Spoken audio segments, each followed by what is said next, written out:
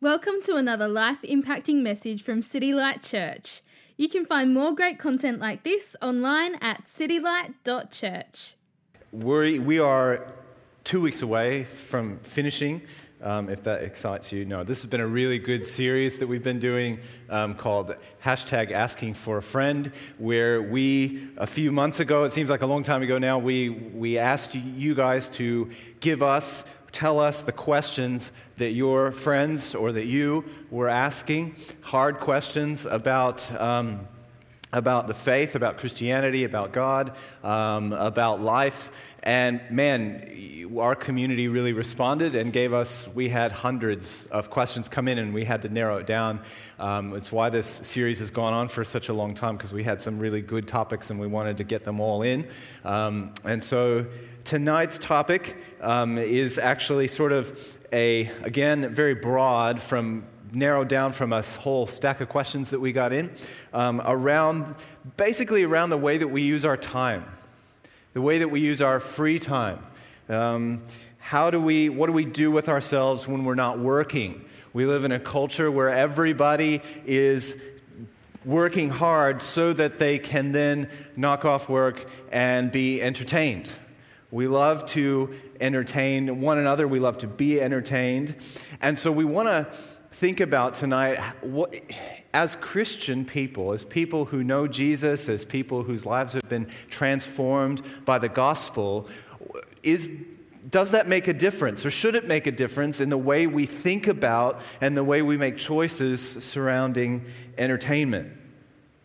How do we spend money in a way that is distinctly Christian? How do we use our talents in ways that are distinctly Christian? How do we use social media in a way that is distinctly Christian? Is it okay for me as a Christian to watch this film or this series? What should I share on Facebook? These are some of the questions that you guys actually asked, and so we're going to be kind of addressing a few of these things tonight. Where we're going, just to let you know, is to hopefully give you a series of principles that you can apply quite broadly to a whole range of different situations. This isn't just about choosing what to watch on TV, or it's not just about Facebook, although we will talk about each of these things. We're going to look at a particularly lengthy section of Scripture from the book of Ephesians chapter 5 and give you a series of 8 questions that just walking through that passage that you can then use to apply to a whole host of sort of questions around this area. But before we go there, I'm going to pray and then we'll jump into it. Lord, thank you so much for the opportunity to open your word together tonight as your people. Lord, we are so happy, Lord, that you have chosen us. You have chosen us to be your children. You have chosen us to be here tonight, Lord, and we come expectantly to your word, asking that you, through your Spirit, would do your work on our hearts, Lord, that you would open our minds and our thoughts and help us to be teachable and humble and willing and eager to change for your sake and for the sake of your world that you've created. And we thank you in Jesus' name. Amen. All right. I want to start out tonight with some statistics that might be of interest to you. They were interesting to me, partly because I'm in the position that I'm in as a pastor, but also because I have kids. I have 4 kids that are young, all in school, all at home right now, trying on their costumes for Book Week, which this is a first for us. We didn't do this in China or where we were living, and didn't do it in the U.S., but love it. So I've got all these little Alice in Wonderlands and everybody running around at home, but I'm going to give you some statistics and that you can think about. The first statistic comes from America, where I grew up, but I think it's relevant here too. The average American adult, and this was done last year, the average American adult spends 74 hours a week looking at a screen. And that includes for work and for leisure. 74 hours a week. Now, if that same average adult sleeps about 6 hours a day, so some people sleep more than that, but let's say 6 hours a day, if you do the maths, you'll find out that it's two-thirds of the time that the average American adult spends awake, that person is looking at a screen of some sort.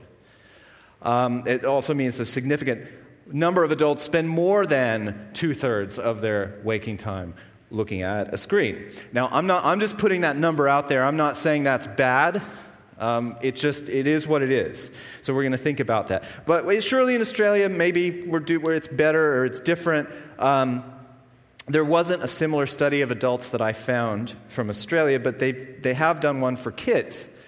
There's a group called the Australian Institute for Family Studies, and they studied kids between different ages, so kids between the ages of 4 and 5. So this is before they start school. Between 4 and 5, they are spending around 2 hours per weekday looking at a screen of some sort, which is actually what if you ask like a doctor, a medical professional, they would say that's about okay.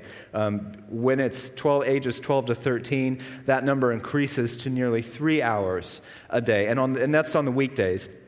On the weekends, these same preteens in Australia, they spend over 3 hours a day on average looking at a screen. Now, screen time is not the only kind of entertainment that's available out there, but it is encompassing more and more of our lives, more and more of our kids' lives. I'm not that old, but I will say that when I was a kid, like when I was really little, like we had one TV screen in our house, and it was in color, and there was one remote that controlled it, and my dad controlled that. But you think about it, there was only a limited number of programs, and you could only watch one program at a time. Everybody had to watch the same one, and there's only a limited number of things that you could actually watch. And now, as you know, my kids, my youngest is 5, and she knows how to use an iPhone. She walks around with, she doesn't have her own, but she walks around with it, and on that phone contains more hours of child-friendly programming than you could possibly watch in a lifetime on just one little device that you can carry in your pocket. And this has definitely changed and shaped childhood in the world, in what that looks like. So as Christians, what do we have to say about this? How should we be thinking about it? We live in a world of constant and instant entertainment. So should we just, sprinkle a little gospel in there and basically make the same choices, have the same priorities as everybody else? Or should we be different? When I did preach this message a few weeks ago down in Glen Elk. Some of you would have been there and heard it or have heard the podcast. And I was very conscious that I was talking to a group of people whose very lives and careers are going to be impacted by technology as it's changing. I'm looking at people that I know are their jobs are in social media. That's all that they do for work, and it's creating huge new avenues for the betterment of human existence, for human flourishing. And it's amazing. And this is even true when you think about that from a gospel or a church planning perspective. I don't want you to walk away thinking that, this is a preacher talking about how technology and the internet and social media is all bad. That's not what I'm saying, because I want to give you the possibilities, the things that God is sovereignly doing, using all sorts of new technologies to do some amazing things around the world. I want to throw this in here for you. I alluded to this a minute. For 7 years, we were doing church planning in a very sort of not remote, but a fairly restricted place in Asia, in China. In China, you may have known this from the news, but there's a lot of websites like Facebook, YouTube, Twitter. All those things are blocked. You can't get on them without a VPN in China. However, I will tell you that the first time I ever heard of City Light Church was sitting in my office in China. Googled it and heard I knew of Don at the time, our pastor down in Glen Elk, and heard the podcast. So all these things are censored and blocked in China, but thanks to the internet, the wonders of the internet, the gospel is not blocked in China. The gospel is going out in the remotest, most restricted places in the world, places like North Korea, places you hear about in the news, happening because of new technology, social media, and the like. Many of you that have come along to this church came because you did a Google search, and this, City Light always comes up number one. Somebody knows how to make that happen. It wasn't me, but somebody does. And so that's the way that God is using new technology to do the work of the kingdom, do the work of the gospel. To give you a couple of other examples, we worked... some friends of ours worked with a very sensitive minority people group in China that you can't, as a Westerner or as an out there Christian person, you can't really go out and live in these areas. But what you can do is you can create websites and web content and apps and things like that are targeted, that are in the language of this area, and can be using things like Google AdWords. You can target neighborhoods with ads to download the Bible and other gospel literature, and then you can actually track. It's not like in the old days when you're using satellite radio and you have no idea if anyone's listening to it or not. Now we know who's clicking on these things and where they are, and so we know where missionaries and church planters need to go, because that's all through the wonderful technology of Google and social media. And these are ways that God is using these things to advance His kingdom. So I am not saying that at all, that these things are evil or should be avoided at all costs. What we're trying to do tonight is to be able to celebrate what the good and the potential and the possibilities of things like our free time, things like social media, things like the internet, and then think about some of the things that we need to be careful of, the ways that we can be conformed not to Jesus but to the world by the way that we use these things. All right, so that's where we're going. Technology is not the problem. Social media is not the problem. God has granted us the wisdom, the capability to create things and use time in such a way to bring Him glory, to further the spread of the gospel, to benefit the common good. But to paraphrase the book of James in the New Testament, with technology and social media, we can bring praise to God, our Father, and with it we can curse people. The very same smartphone technology, which many of us use to read and listen to the Bible, can be used to, view and share very vile and soul-crushing things. So technology itself is not the problem. Just like for Adam and Eve, apples were not the problem. It was what they did with an opportunity to sin, to rebel against God, to go their own way. It's that evil desire that was in them. That was the problem. Okay? And that's where we're going. Romans 8, chapter 8, verse 13 says this. And this applies to Christians. This verse, this is written to people who are Christians, who have been saved by grace through faith. Paul says this, "For if you, Christian, live according to the flesh, you will die. But if by the Spirit you put to death the deeds of the body, you will live." So the question we need to ask ourselves is, how can we use and enjoy our free time, entertainment, media, technology without feeding these desires of the flesh? And we're going to answer that question with a series of questions, like I said, that come from Ephesians chapter 5. And hopefully by using these questions, we can discern whether my choices or my behavior is feeding the flesh or is feeding the Spirit. So I'm going to read. This is from Ephesians chapter 5, and I'm going to read. It's fairly long, verses starting in verse 1 down to verse 21. So it should be on the screen so you can follow along. Ephesians 5, verse 1. "Therefore be imitators of God as beloved children, and walk in love as Christ loved us and gave Himself up for us, a fragrant offering and sacrifice to God. But sexual immorality and all impurity or covetousness must not even be named among you, as is proper, among saints.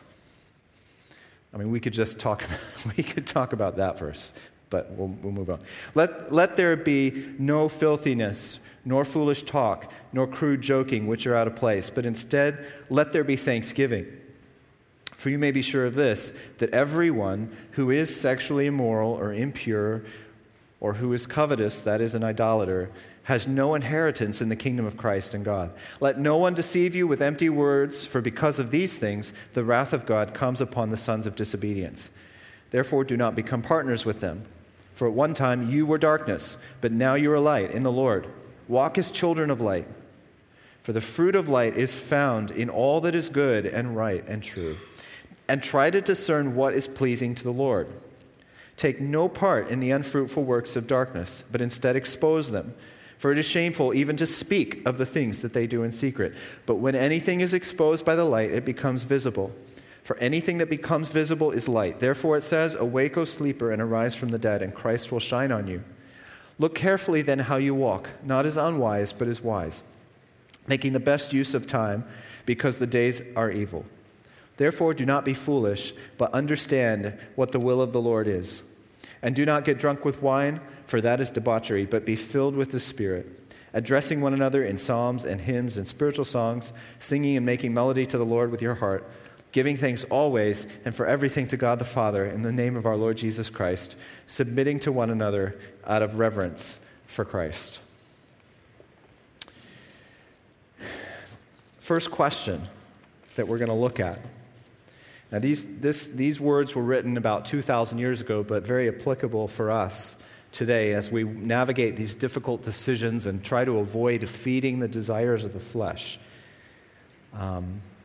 Question number one.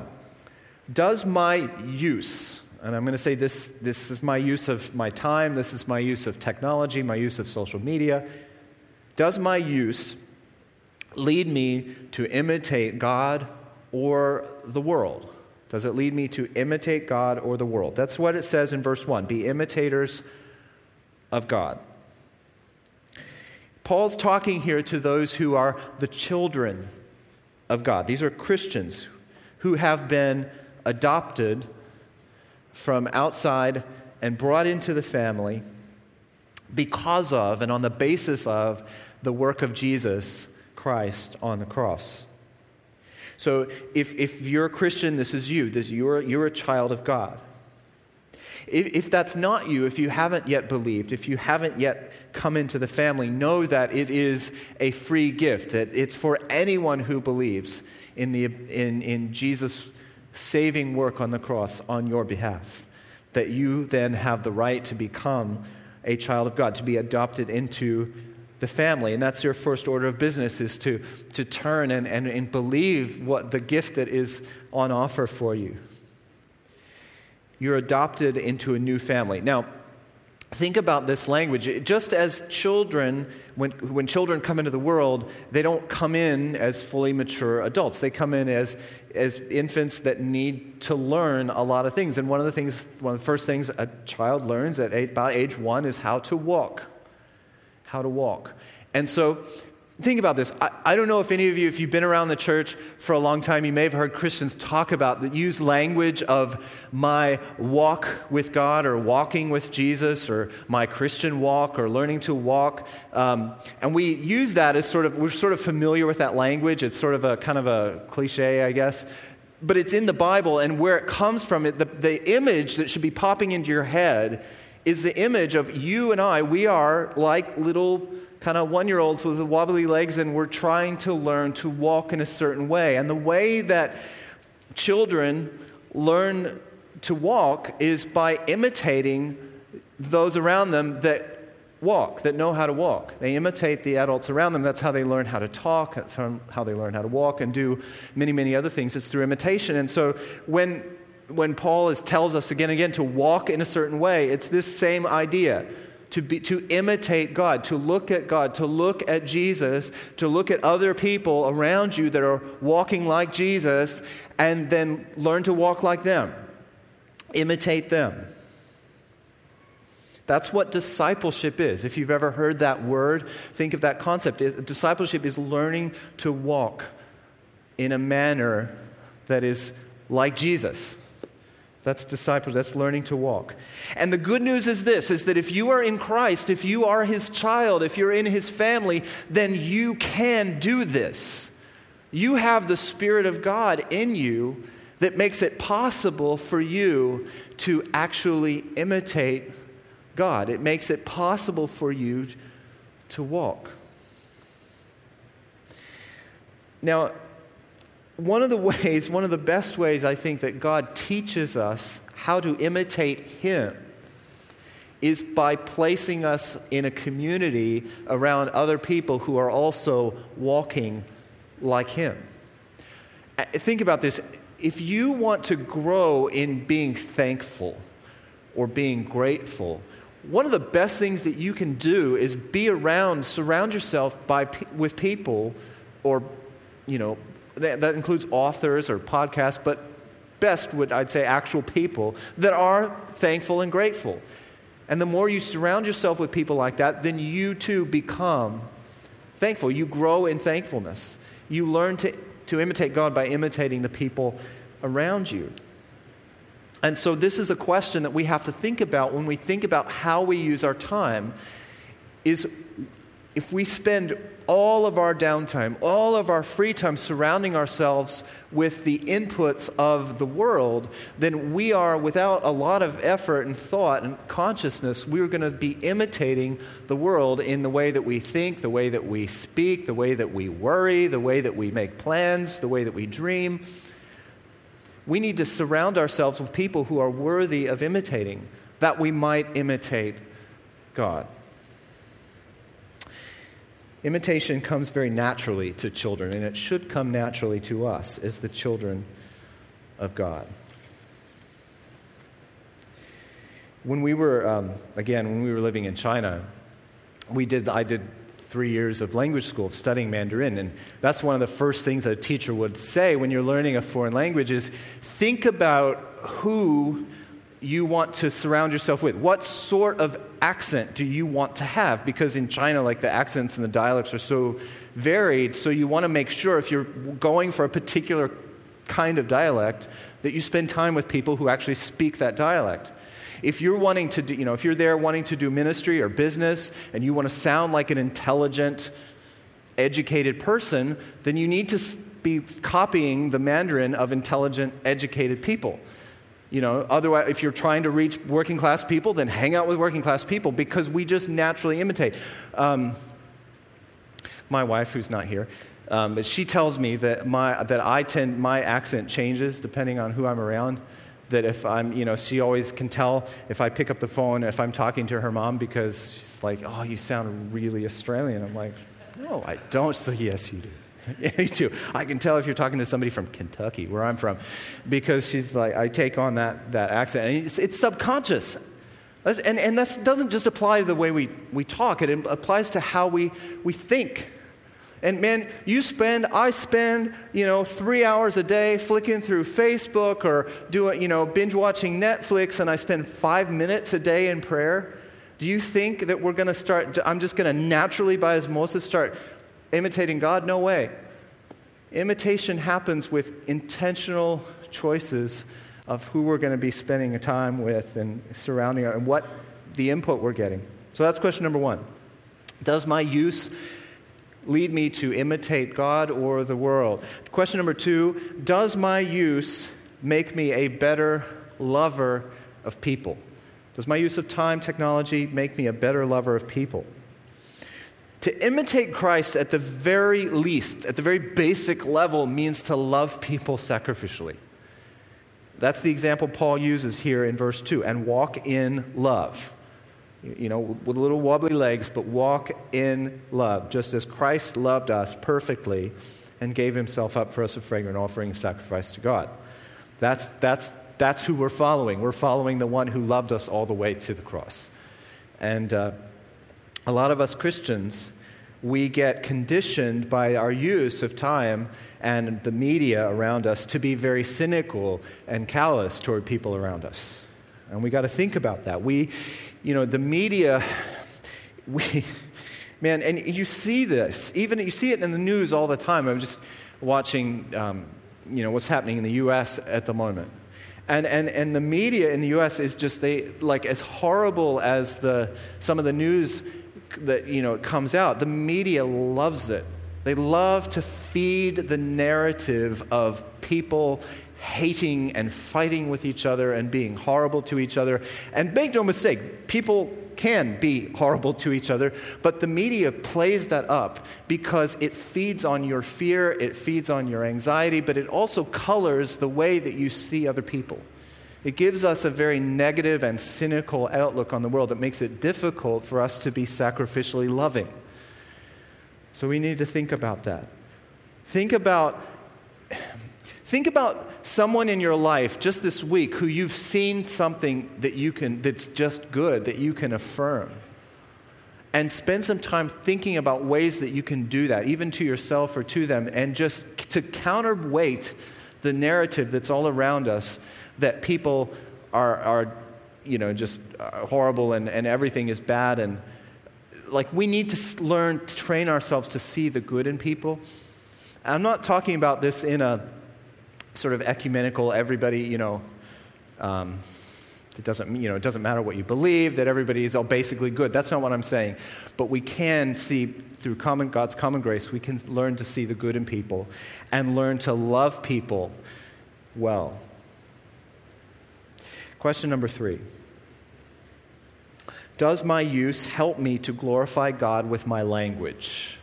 Does my use of time, technology, etc. help me to glorify God with my language? This is all through this passage twice. Once in verse 3 about all these evil things must not even be named among you as is proper among saints. And then again in verse, a little bit down the line, it says, just don't even speak about these things. Sorry, verse 12. For it's shameful to speak of these things that they do in secret. So God cares very much about the way that we use our language. And so does my use of these things help me in how to speak?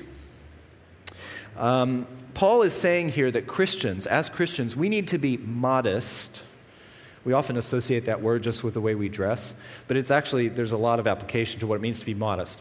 We need to be modest in talking about what is evil, what is shocking, what is sensational, and extravagant when it comes to talking about what is good. And again, the world and the media trains us to do the exact opposite. The world and the media, and including Facebook, and it trains us to talk a lot about what is sensational and bad and horrible and awful, and very little about what's good.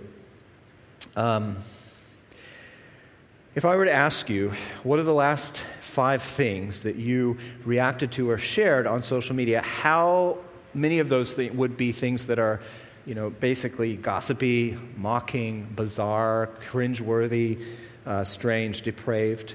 But Paul says here, don't even talk about things that are crude, foolish, and depraved. Instead, he's not just giving a rule, he's giving us an instead. Here's what's better. Use your words to be thankful. I do get a bit concerned when I see the way that some of us conduct ourselves on Facebook. This is on social media in general. Like I said, there's a lot of good that comes from it. But, man, some people I know, I'm not saying anybody in here, but some people I know, you need to learn how to at least adjust your privacy settings, because everything that you like or comment on comes up on my wall, on my Facebook wall, whatever the feed. And I'm just like, whoa, man, there's some pretty not nice stuff. And some of y'all need to repent, I think. Really. And me too. I'm not just pointing. This is for me as well. Paul says this, and I can hear my mom saying this too. In Philippians, but it's a good passage. I could basically just read this passage and just leave it here. Philippians 4, verse 8. It says this. Finally, brothers and sisters, whatever is true, whatever is honorable, whatever is just, whatever is pure, whatever is lovely, whatever is commendable, if there is any excellence, if there is anything worthy of praise, think about these things. In short, if it's worthy of praise, If it's excellent, then talk it up. If not, just leave it. Just don't go there.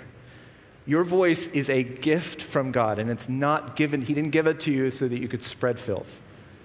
He gave it to you to spread worship. And we've got to be really intentional about thinking, how can I use it? How can I use the voice that He's given me for good, for the gospel? Question number 4. Does my use take seriously the sins for which Jesus was crucified? Does the use of my time, and etc., take seriously the sins for which Jesus was crucified? And here Paul spells out one of the key reasons why, as Christians, we shouldn't spend time dwelling on and talking about things that are depraved. Because by making jokes about evil and wickedness, we train our minds and we signal to the world that the stuff that Jesus died for, the stuff that Jesus was suffered and killed for on the cross, that it's not that big of a deal. That this sin stuff isn't that bad. We can just kind of laugh at it and giggle at it. Eat, drink, be merry, for tomorrow we die. It's no big deal. But that's not our song as Christians. We've got a different song, and our song is this: eat, drink, and be merry, for yesterday we were dead, and now we're alive. And that's a totally different song than the song that's being sung by the world. We know joy because we have been rescued from death. We don't need to laugh and make jokes about evil to have joy. We've got joy that's so much better that the world doesn't know about, and we get to tell them. Some of you might object to this, because this is where we get into a tricky thing about should I or shouldn't I watch this show? Should I or shouldn't I share this thing on Facebook? And we're all a work in process. I'm not trying to give you specific rules, but I do, just for the sake of argument, I am gonna bag on just one show. So I apologize if it's your favorite one, but I'm going to talk about Game of Thrones. I'm going to go there because I'm going to be controversial. What about, and part of the reason I'm going to go there is because it is on TV right now, and it's been in the media. I follow a blog called The Gospel Coalition, and a couple of weeks ago, one of the guys who writes on there wrote an article saying, I don't get why Christians watch the Game of Thrones. So that was the title, and it was very short, and he gave some reasons why he said that. And that article is one of the most, by far, commented articles of the year. Like over 2,000 comments, and it's still going. And that was just 2 weeks ago. A lot of the comments were supportive. A lot of them were not at all supportive. I mean, there were comments like from Christian people that I was like, wow. I mean, they were just like, I'm not going to even... But like some really angry people saying, how dare you as a Christian tell me what I shouldn't be watching? So I've been thinking about this, and the article referred back to a one that was slightly earlier written by American pastor John Piper, and I'm just going to read what he says. So if you are mad, you can be mad at him. He said this.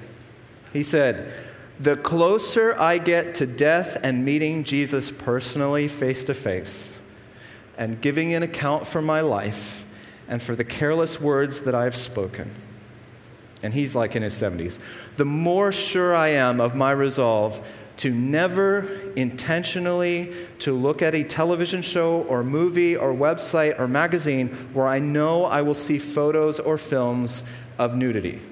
Now, he was saying that in response to someone asking about Game of Thrones. Okay? Never. That is my resolve. And the closer I get to death, the better I feel about that and the more committed I become. Frankly, I want to invite all Christians to join me in the pursuit of greater purity of heart and mind. In our day, when entertainment media is virtually the common language of the world, this is an invitation to be an alien. And I believe with all my heart that what the world needs is radically bold, sacrificially loving, God-besotted aliens. In other words, I'm inviting you to say no to the world for the sake of the world. The world does not need more cool, hip, culturally savvy, irrelevant copies of itself. That is a hoax that has duped thousands of young Christians, and it is undoing them morally and undoing their witness. I like to think of Paul here as one of these God-besotted aliens. He says in Ephesians 5, don't even talk about these deeds of darkness. It's not proper. And when he's saying that he's not saying that proper in the sense of Victorian morality. He's not saying, it's not proper, I can't think about it. He's saying, as a Christian, as a child of God who's been saved from these things, it is not who you are. It's not who you are anymore. You were. It's not who you are. It's not proper. This is why Jesus was crucified. And I do want to say, though, because one of the main, I told you 2,000 comments on that, one of the main sort of argument pushbacks that people give is say, hang on, I've read the Bible. I've read the Old Testament. I've read the book of Judges. There's some pretty sordid stuff in here. There's some not safe for work stuff in here. How can you be critical of stuff that's on TV when we've got all this stuff in here? Well, here's my response to that. The Bible tells us in two places in the New Testament, once in Romans 15, once in 1 Corinthians 10, that everything, every story, every sentence, every punctuation mark that's there is there for our instruction. It's there for our instruction. You read through the book of Judges, for example, where we have a lot of these kind of stories that kind of are very shocking.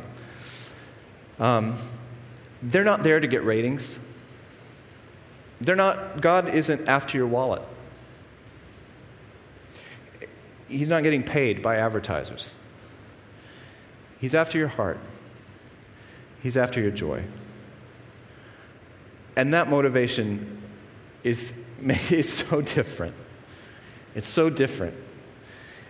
Everything is in here that we might look at these shocking depictions of evil that are here and go, this is what life is like when we say no to God, when we run away from God, when we harden our hearts against God and run out after our own and try to make ourselves gods. That's what happens to us. That's what happens to society. That's what happens to the vulnerable and the oppressed. That's why those stories are there. They're not there for our entertainment. They are there for our instruction. Question number 5.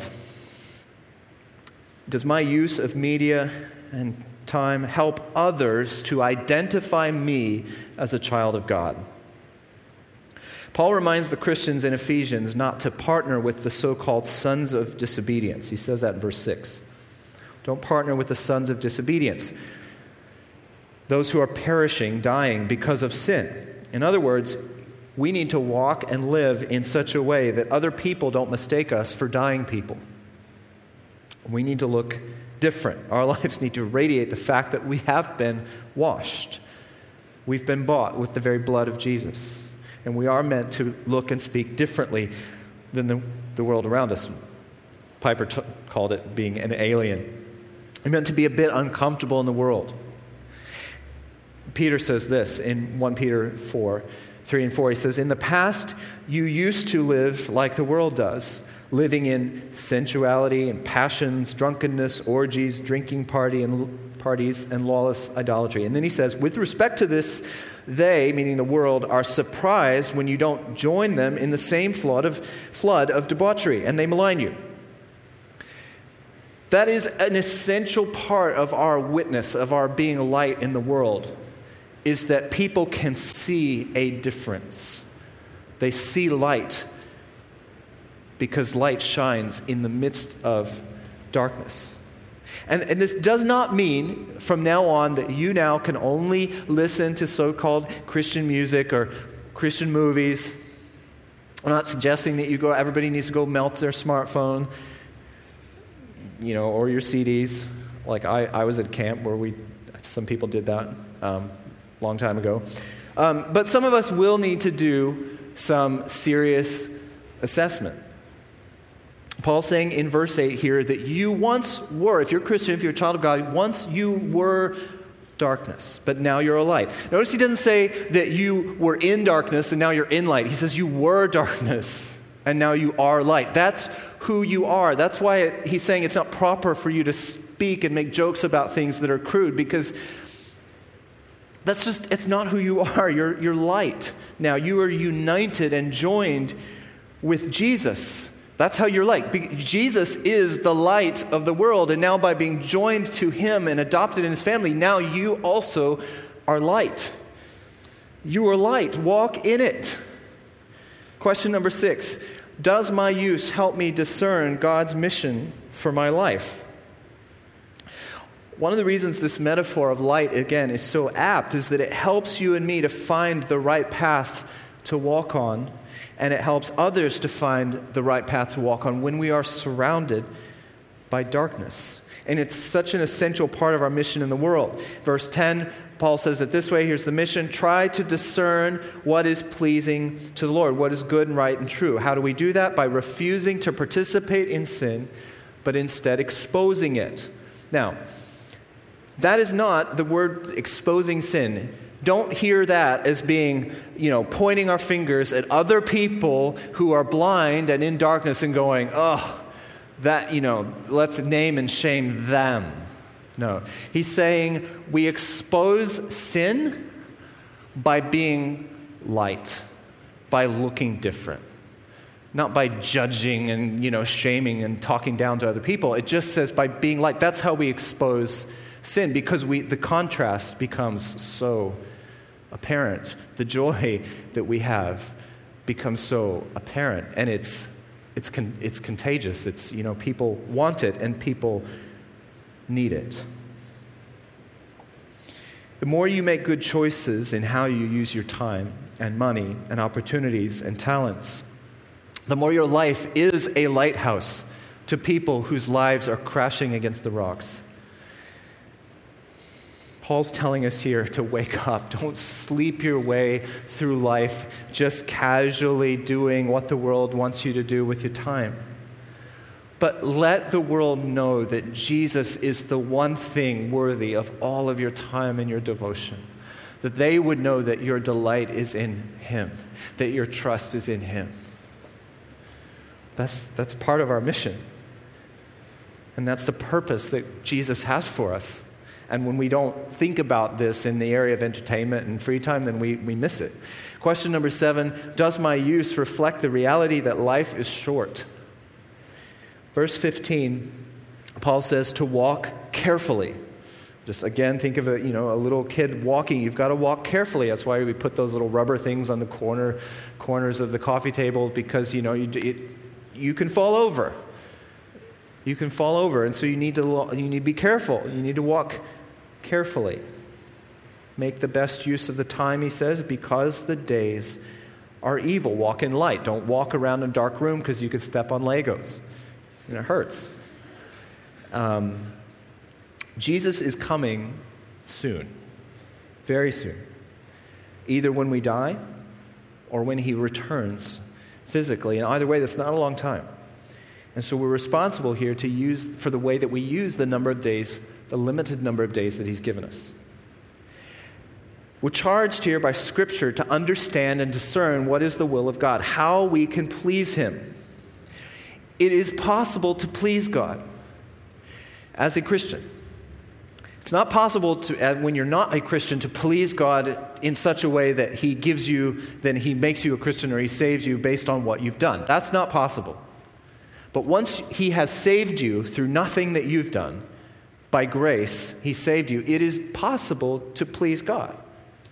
It really is. It's possible as a child of God to please your Father, that you could be thinking about your Father saying to you, "Well done, my good and faithful servant." Those parables that Jesus told are for a reason. How is it that we get to make choices that please God? Well, first you've got to want to. You really do have to want to please him. And that's what it means when he's saying, consider carefully how you use your time. He's not saying don't ever rest, don't ever have fun. No way. Like laughter and leisure and all rest, all these things are soul strengthening. They are necessary.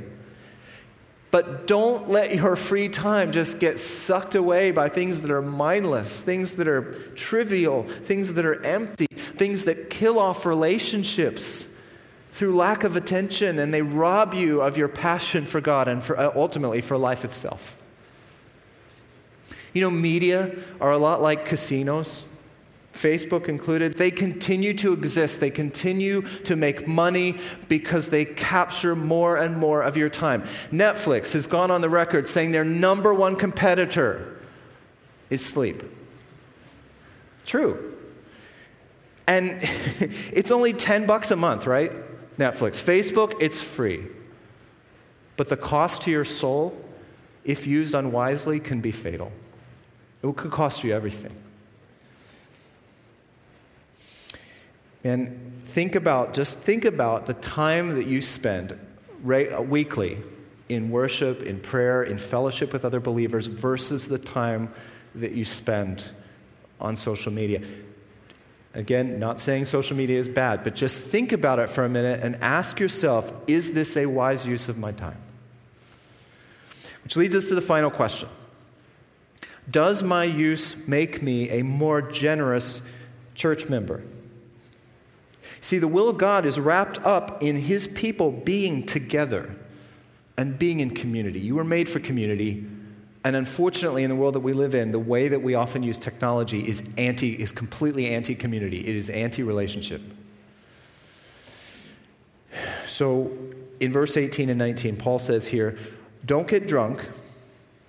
And the reason for that is because if you're drunk, you're basically useless. You're of no use to anybody except to be mocked. He's saying, don't get drunk, but instead be filled with the Spirit so that you are thus useful to other people, that you can speak words of life and encouragement.